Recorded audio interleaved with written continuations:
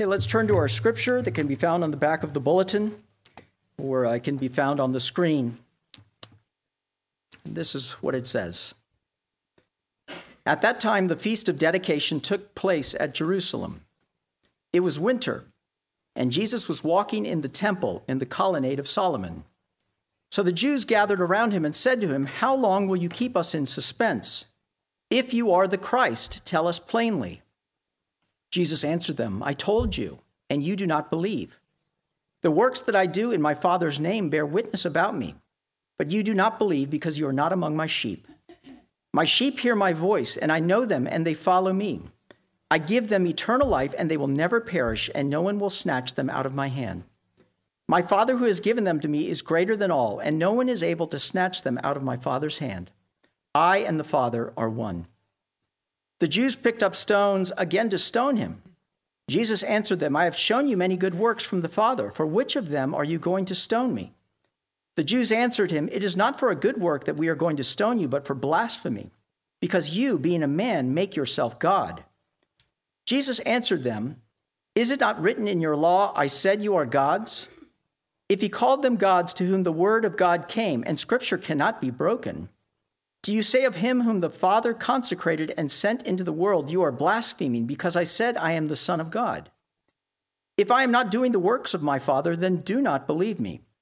But if I do them, even though you do not believe me, believe the works, that you may know and understand that the Father is in me, and I am in the Father." Again they sought to arrest him, but he escaped from their hands. He went away again across the Jordan to the place where John had been baptizing at first, and there he remained. And many came to him, and they said, "John did no sign, but everything that John said about this man was true." And many believed in him there. Can a demon open the eyes of the blind? The word of the Lord. Well, I was sitting with my wife watching TV when both of our phones simultaneously made a little beep. And we looked at them, and it was a tornado watch from the whoever does the tornado watch, those ethereal people, I don't know. But it essentially said, tornado watch in your area, get to someplace safe. And so rather than panicking, we found out it was in Chesapeake, and we calmed down. I grew up in Tornado Alley in Dallas, so it's not my first rodeo. But nevertheless, luckily we were okay there. I hope the folks in Chesapeake were okay. It's interesting. There are many things to fear in this world, aren't they? Whether it be tornado watches, we all experienced COVID and are still experiencing it, and the things that came along with that. When we recognize and realize that the world is not as stable as we think it is, right? We've known fear in our own hearts and in our own lives. The thing about fear is it threatens to paralyze us. It overwhelms us. It keeps us from really living. And so the question we're going to examine today is, what are we to do with fear? I want you to imagine, what would your life look like without fear? How would you live your life if you were not afraid? I think you'd have confidence to live out your convictions, your hopes, and your dreams. There'd be a certain sense of boldness as you walked about your life, probably joy. The reason I bring all this up is because this is one of the reasons why Jesus came. Jesus came so that you and I might live a fearless life. And so in the next 3 hours that we have together, we're going to look at how he can give us freedom from fear. How can Jesus give us freedom from fear? Number one, we need to know his identity. We need to know who he is. Number two, we need to embrace his promise. We need to know his identity. We need to embrace his promise. And finally, number three, we need to accept his offer. So let's look at these 3 points. The first point is to know his identity. We need to know who this person is, Jesus who is talking. Recently, last week, I preached the passage before this. Jesus spent time talking about the fact that he is a shepherd. And people, his people are his sheep, and he leads them into safety. Jesus also said that he has the authority to lay down his life and to pick it back up again. Now, the things that Jesus has been saying are so controversial that the people are divided about him. Some say that he has a demon and is insane. Why listen to him? But there are these other people who are saying these aren't the words of one who's oppressed by a demon. In fact, he opened the eyes of a blind man. And so that comes to this passage right here in John 10:24, when the Jews are gathering around him and they say to him, "How long will you keep us in suspense? If you are the Christ, tell us plainly." They want him to come out and say it. I am the Christ. I am the Messiah. Now, what are they really asking? We need to understand what this word Christ means. We hear it all the time, Jesus Christ. Well, Christ is not his last name. It's his title. The word Christ means anointed. Anointed means set apart. In the Old Testament, when God chose a king, he would send a prophet to that king, and that king would take oil and he would place it on his forehead to anoint him, to set him apart as the king. And in the Old Testament, God said that he would send an anointed one, a special one. And this one would be above any king. He would come and bring salvation and redemption for his people. And there were numerous passages in the Old Testament that were talking about this anointed one who would come. In fact, here's one of them. This is Isaiah 61:1. The Spirit of the Lord God is upon me because the Lord has anointed me to bring good news to the poor. He has sent me to bind up the brokenhearted, to proclaim liberty to the captives and the opening of the prison to those who are bound, to proclaim the year of the Lord's favor and the day of vengeance of our God, and to comfort all who mourn. See, this is what the anointed is supposed to do. But the Jews want a Messiah not as one who brings spiritual salvation. They're looking for a political savior. They're looking for a king who will come and deliver them from the Romans. See, they've overlooked the Messiah, the Christ's role as a spiritual savior, as a deliverer from sin and Satan. And so this is why Jesus is not answering. This is why he's talking around who he is. But notice what Jesus says in verse 25. Jesus answered them to this question, "Tell us plainly who you are. I told you, and you do not believe. The works that I do in my Father's name bear witness about me." Jesus is saying, I've already told you who I am by the things that I've said. And what are some of the things that Jesus has said already? That I am the good shepherd. I'm the one who lays down his life for the sheep. I am the door, and if anyone enters through me, he will have eternal life. Jesus said, I am the bread of life. Whoever eats of me will never be hungry, and whoever drinks of me will never be thirsty. In other words, Jesus has been explaining to these people and explaining to us who he really is. But notice that he says, I told you, and also he says, the works that I do in my Father's name bear witness about me. Jesus is saying, I've not only told you, but I've shown you. And what are the things that Jesus has already done that we've looked at? He's fed 5,000 people from a sack lunch.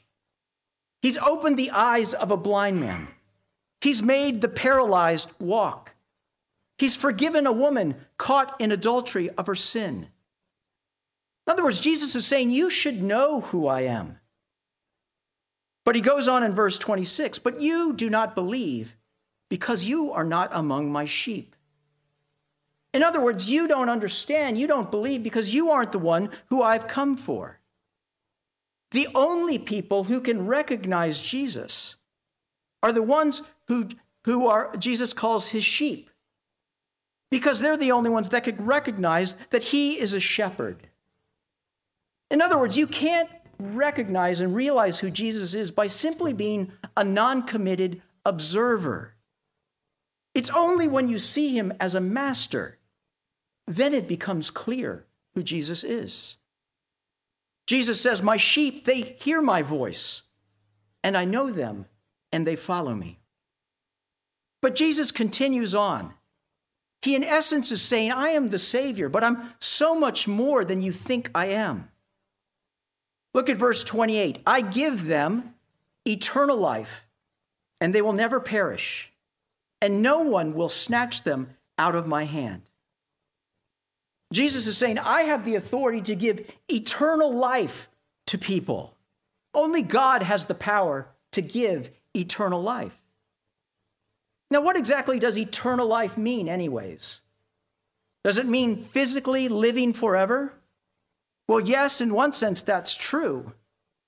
But if eternal life means that I simply continue living in my current city, riding the merry-go-round of this world through all eternity, then frankly, I'm not that overly excited about it. No, Jesus is talking about more than simply quantity. He's talking about quality. See, you can be in perfect health and be miserable. There's a difference between eternal living and eternal life. Jesus is saying that I have come to not only give eternal living, but I have come to satisfy the soul.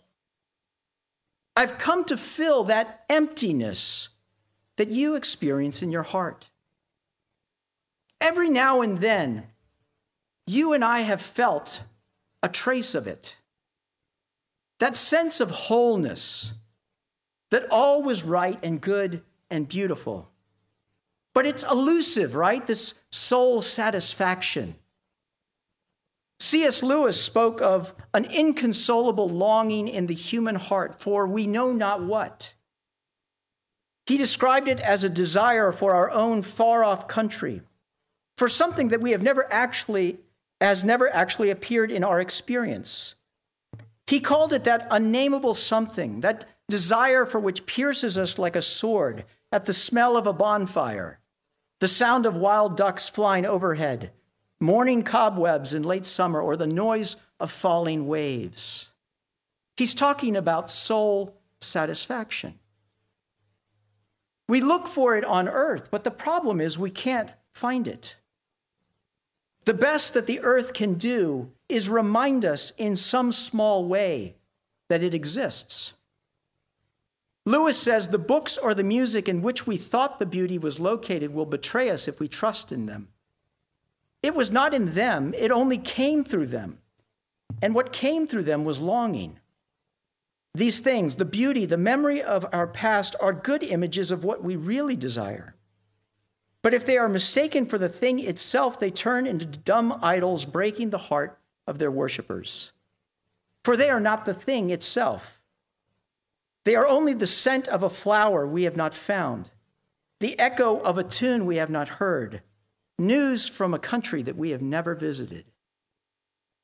See, what we are looking for is eternal life. And that's the eternal life that Jesus is talking about. Jesus is saying, I've come not only to give you eternal living, but eternal life. And the reason that Jesus has the ability to give eternal life is because he is life itself. Jesus said, I am the way and the truth and the life. The book of Colossians says of Jesus, for by him all things were created, in heaven and on earth, visible and invisible, whether thrones or dominions or rulers or authorities, all things were created through him and for him. In other words, Jesus is the divine spark that brings life into this world. Jesus is saying that I am life, and he's also saying that I am God. Look in verse 29. My Father, who has given to them to me, is greater than all, and no one is able to snatch them out of the Father's hand. Well, Jesus just said a little while ago, right, that no one can snatch them out of my hand.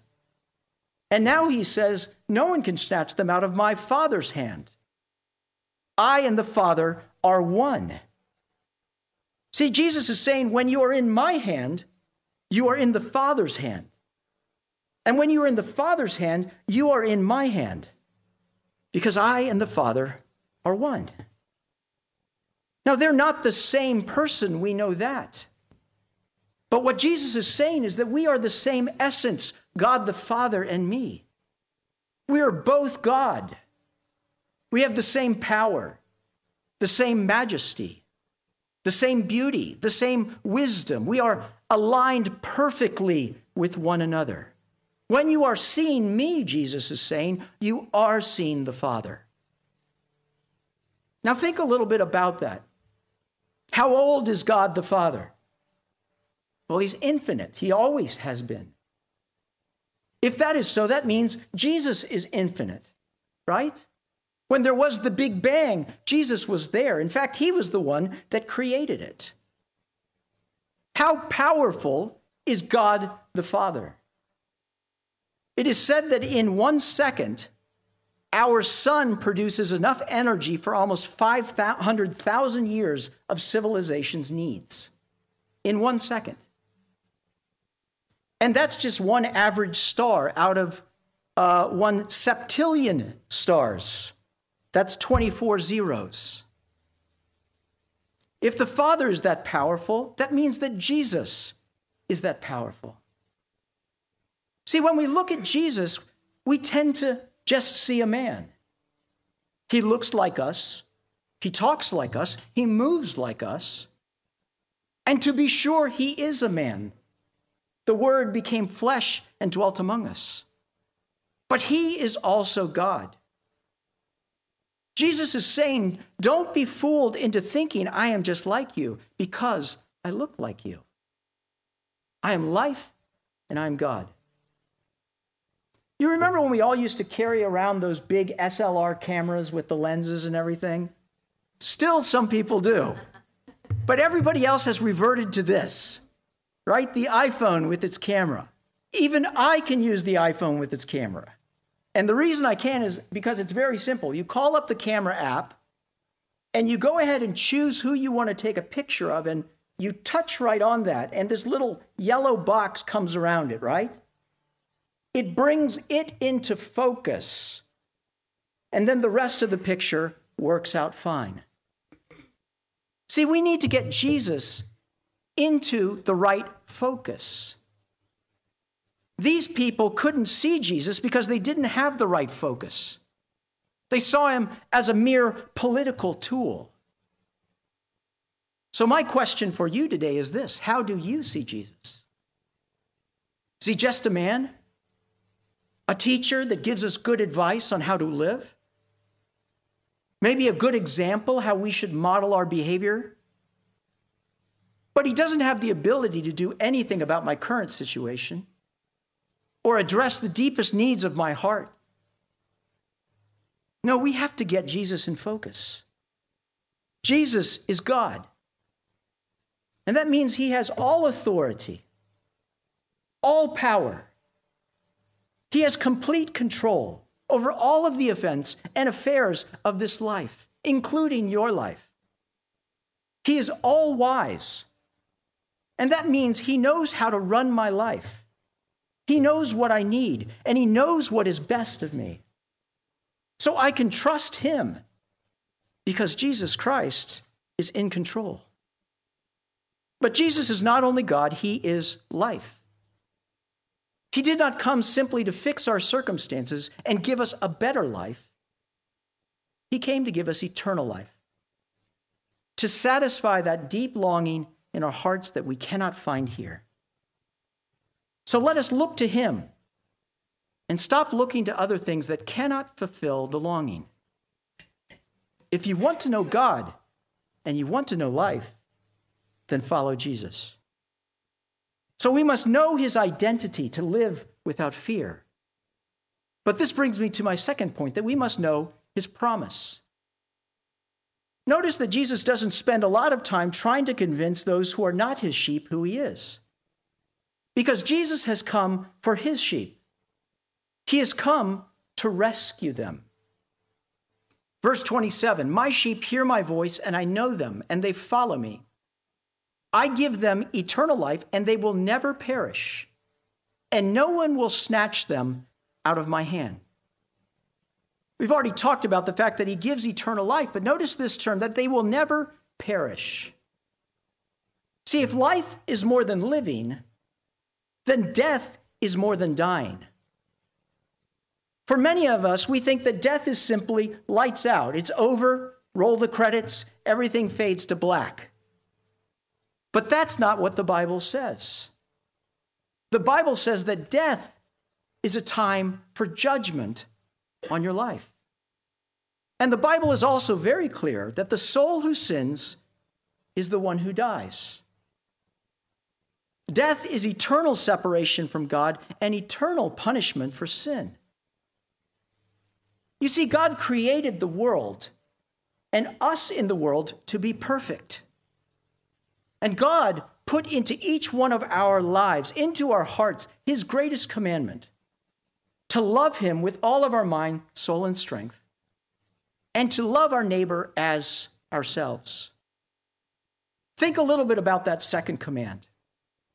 The person who is sitting right next to you, to your left or to your right, we were created and designed to love them with every bit of the intensity and intentionality as ourselves. How much do I love myself? A lot. So what would life look like if we actually did this? If we actually loved each other as we loved ourselves? I don't think there would be loneliness. I don't think there would be oppression. I don't think there would be war. So why is there such misery on planet Earth?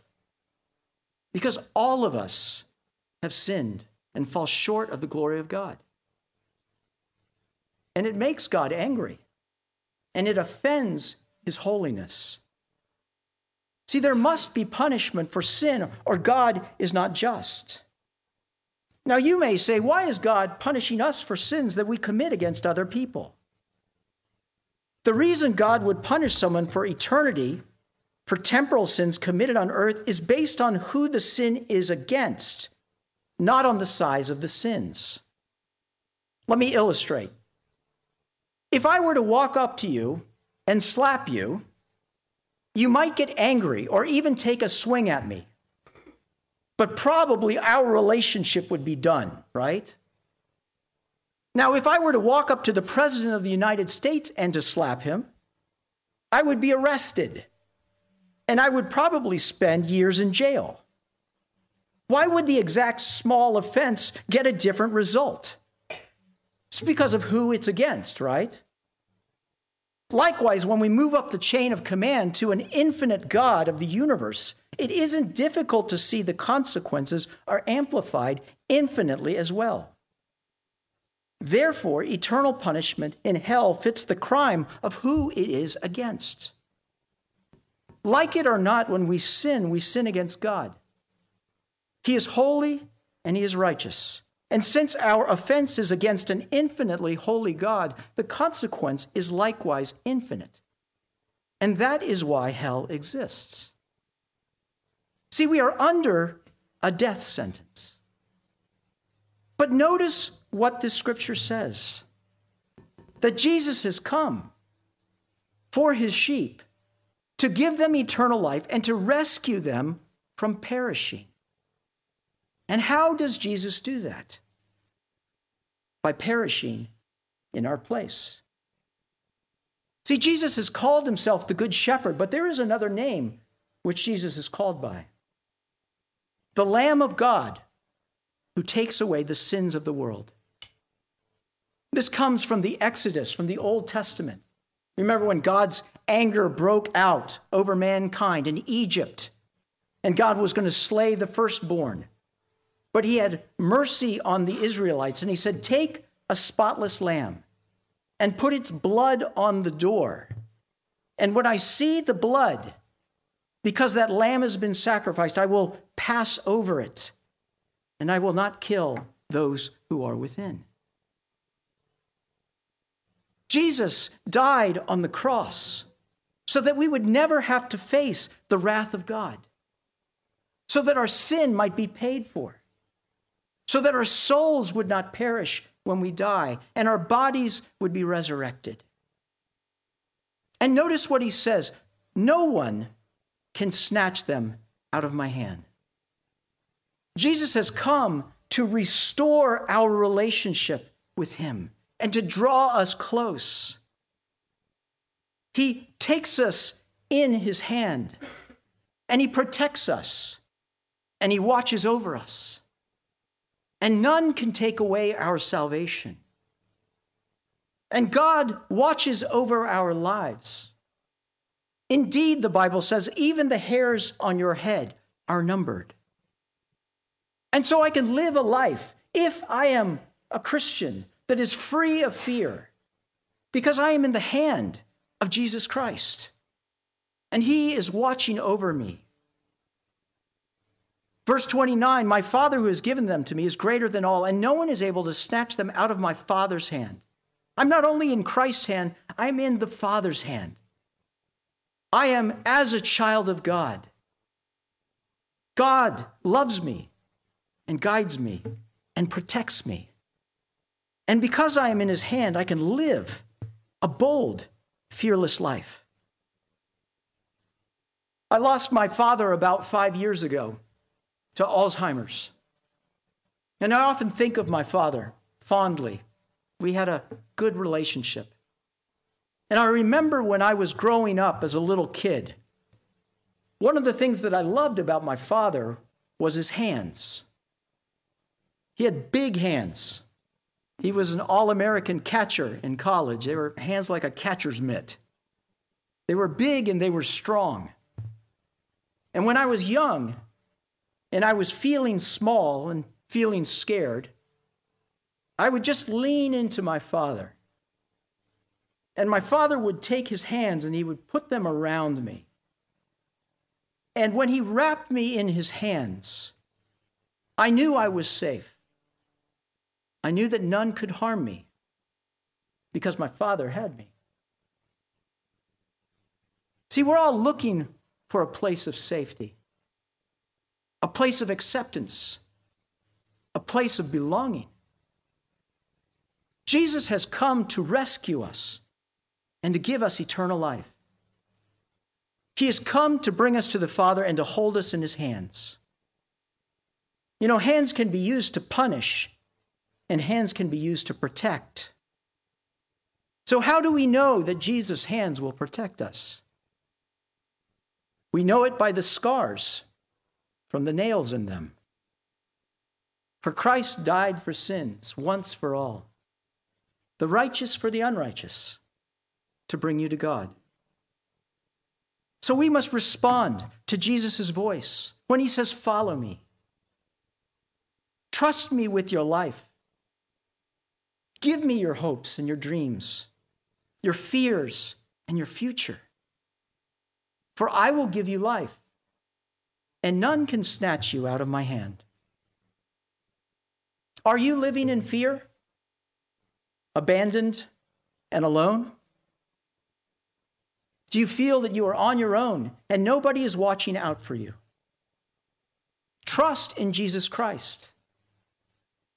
We can live without fear because our Savior and our Heavenly Father has us in their hands, and no one can snatch us out of them.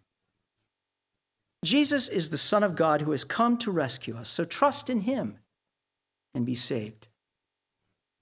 This brings me to my final point, to accept his offer. You may be a Christian, and you may not be a Christian. You may be a seeker who's just come here today to hear about this person called Jesus Christ. Well, these people are not getting it. And so Jesus makes an offer to them. In verse 37, he says, if I am not doing the works of my Father, then don't believe me. In other words, stop and look at what I've been doing. Look at my life. If my life does not reflect the works of my Father, then don't believe me. But if I do them, even though you do not believe me, believe the works, that you may know and understand that the Father is in me and I am in the Father. See, what Jesus is saying is, you don't have to believe and follow simply because of the fact that you are my sheep and hear my voice. You can use your own intellect. You can look at the evidence and make a decision based on evidence. See, some people think that Jesus is some sort of fairy tale. I have to take a leap of faith. I have to believe against all logic and reason. And Jesus is saying that's not true. He's saying, if God were to come to earth, would he act any different than me? When you think about that, has there been anyone in human history that has affected the world more than Jesus Christ? I close with these words from a pastor about Jesus. He was born in an obscure village, the child of a peasant woman. Until he was 30, he worked in a carpenter shop, and then for 3 years, he was an itinerant preacher. He wrote no books. He held no office. He never had a family or owned a home. He didn't go to college. He never traveled 200 miles from the place he was born. He had no credentials but himself. The authorities condemned his teaching. His friends deserted him. One denied him. One betrayed him to his enemies for a paltry sum, the price of a slave. He went through the mockery of a trial. He was nailed upon a cross between two thieves. While he was dying, his executioners gambled for the only piece of property he owned on earth, his coat. When he was dead, he was taken down and laid in a borrowed grave. 19 centuries have come and gone, and yet today, he is the crowning glory of the human race, the adored leader of billions of the earth's inhabitants. And it is true to say that all the armies that ever marched, and all the navies that ever sailed, and all the parliaments that have ever sat, and all the kings that have ever reigned, put together, have not affected the life of man upon this earth as much as that one solitary life. Why does Jesus say this? Because the Lord is not slow to fulfill his promise, not wishing that any should perish, but that all should reach repentance. Have you looked closely and carefully at the person of Jesus Christ? Because in the end, only one question matters. You must answer the question, who is Jesus Christ? An ordinary man? A gifted teacher? Or God himself? For his promise is for any who would trust in him. He says to them who believe, I give them eternal life, and they will never perish, and no one will snatch them out of my hand.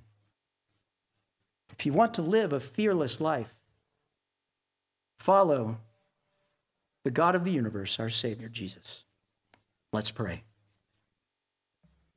Jesus, we thank you that though you're God, you came to earth and you became a servant and humbled yourself, becoming obedient to death, even death on a cross. God, I pray that we might follow you, trust in you as we are held in your hands, and no one can snatch us out of them. And we pray all of this in Christ's name. Amen.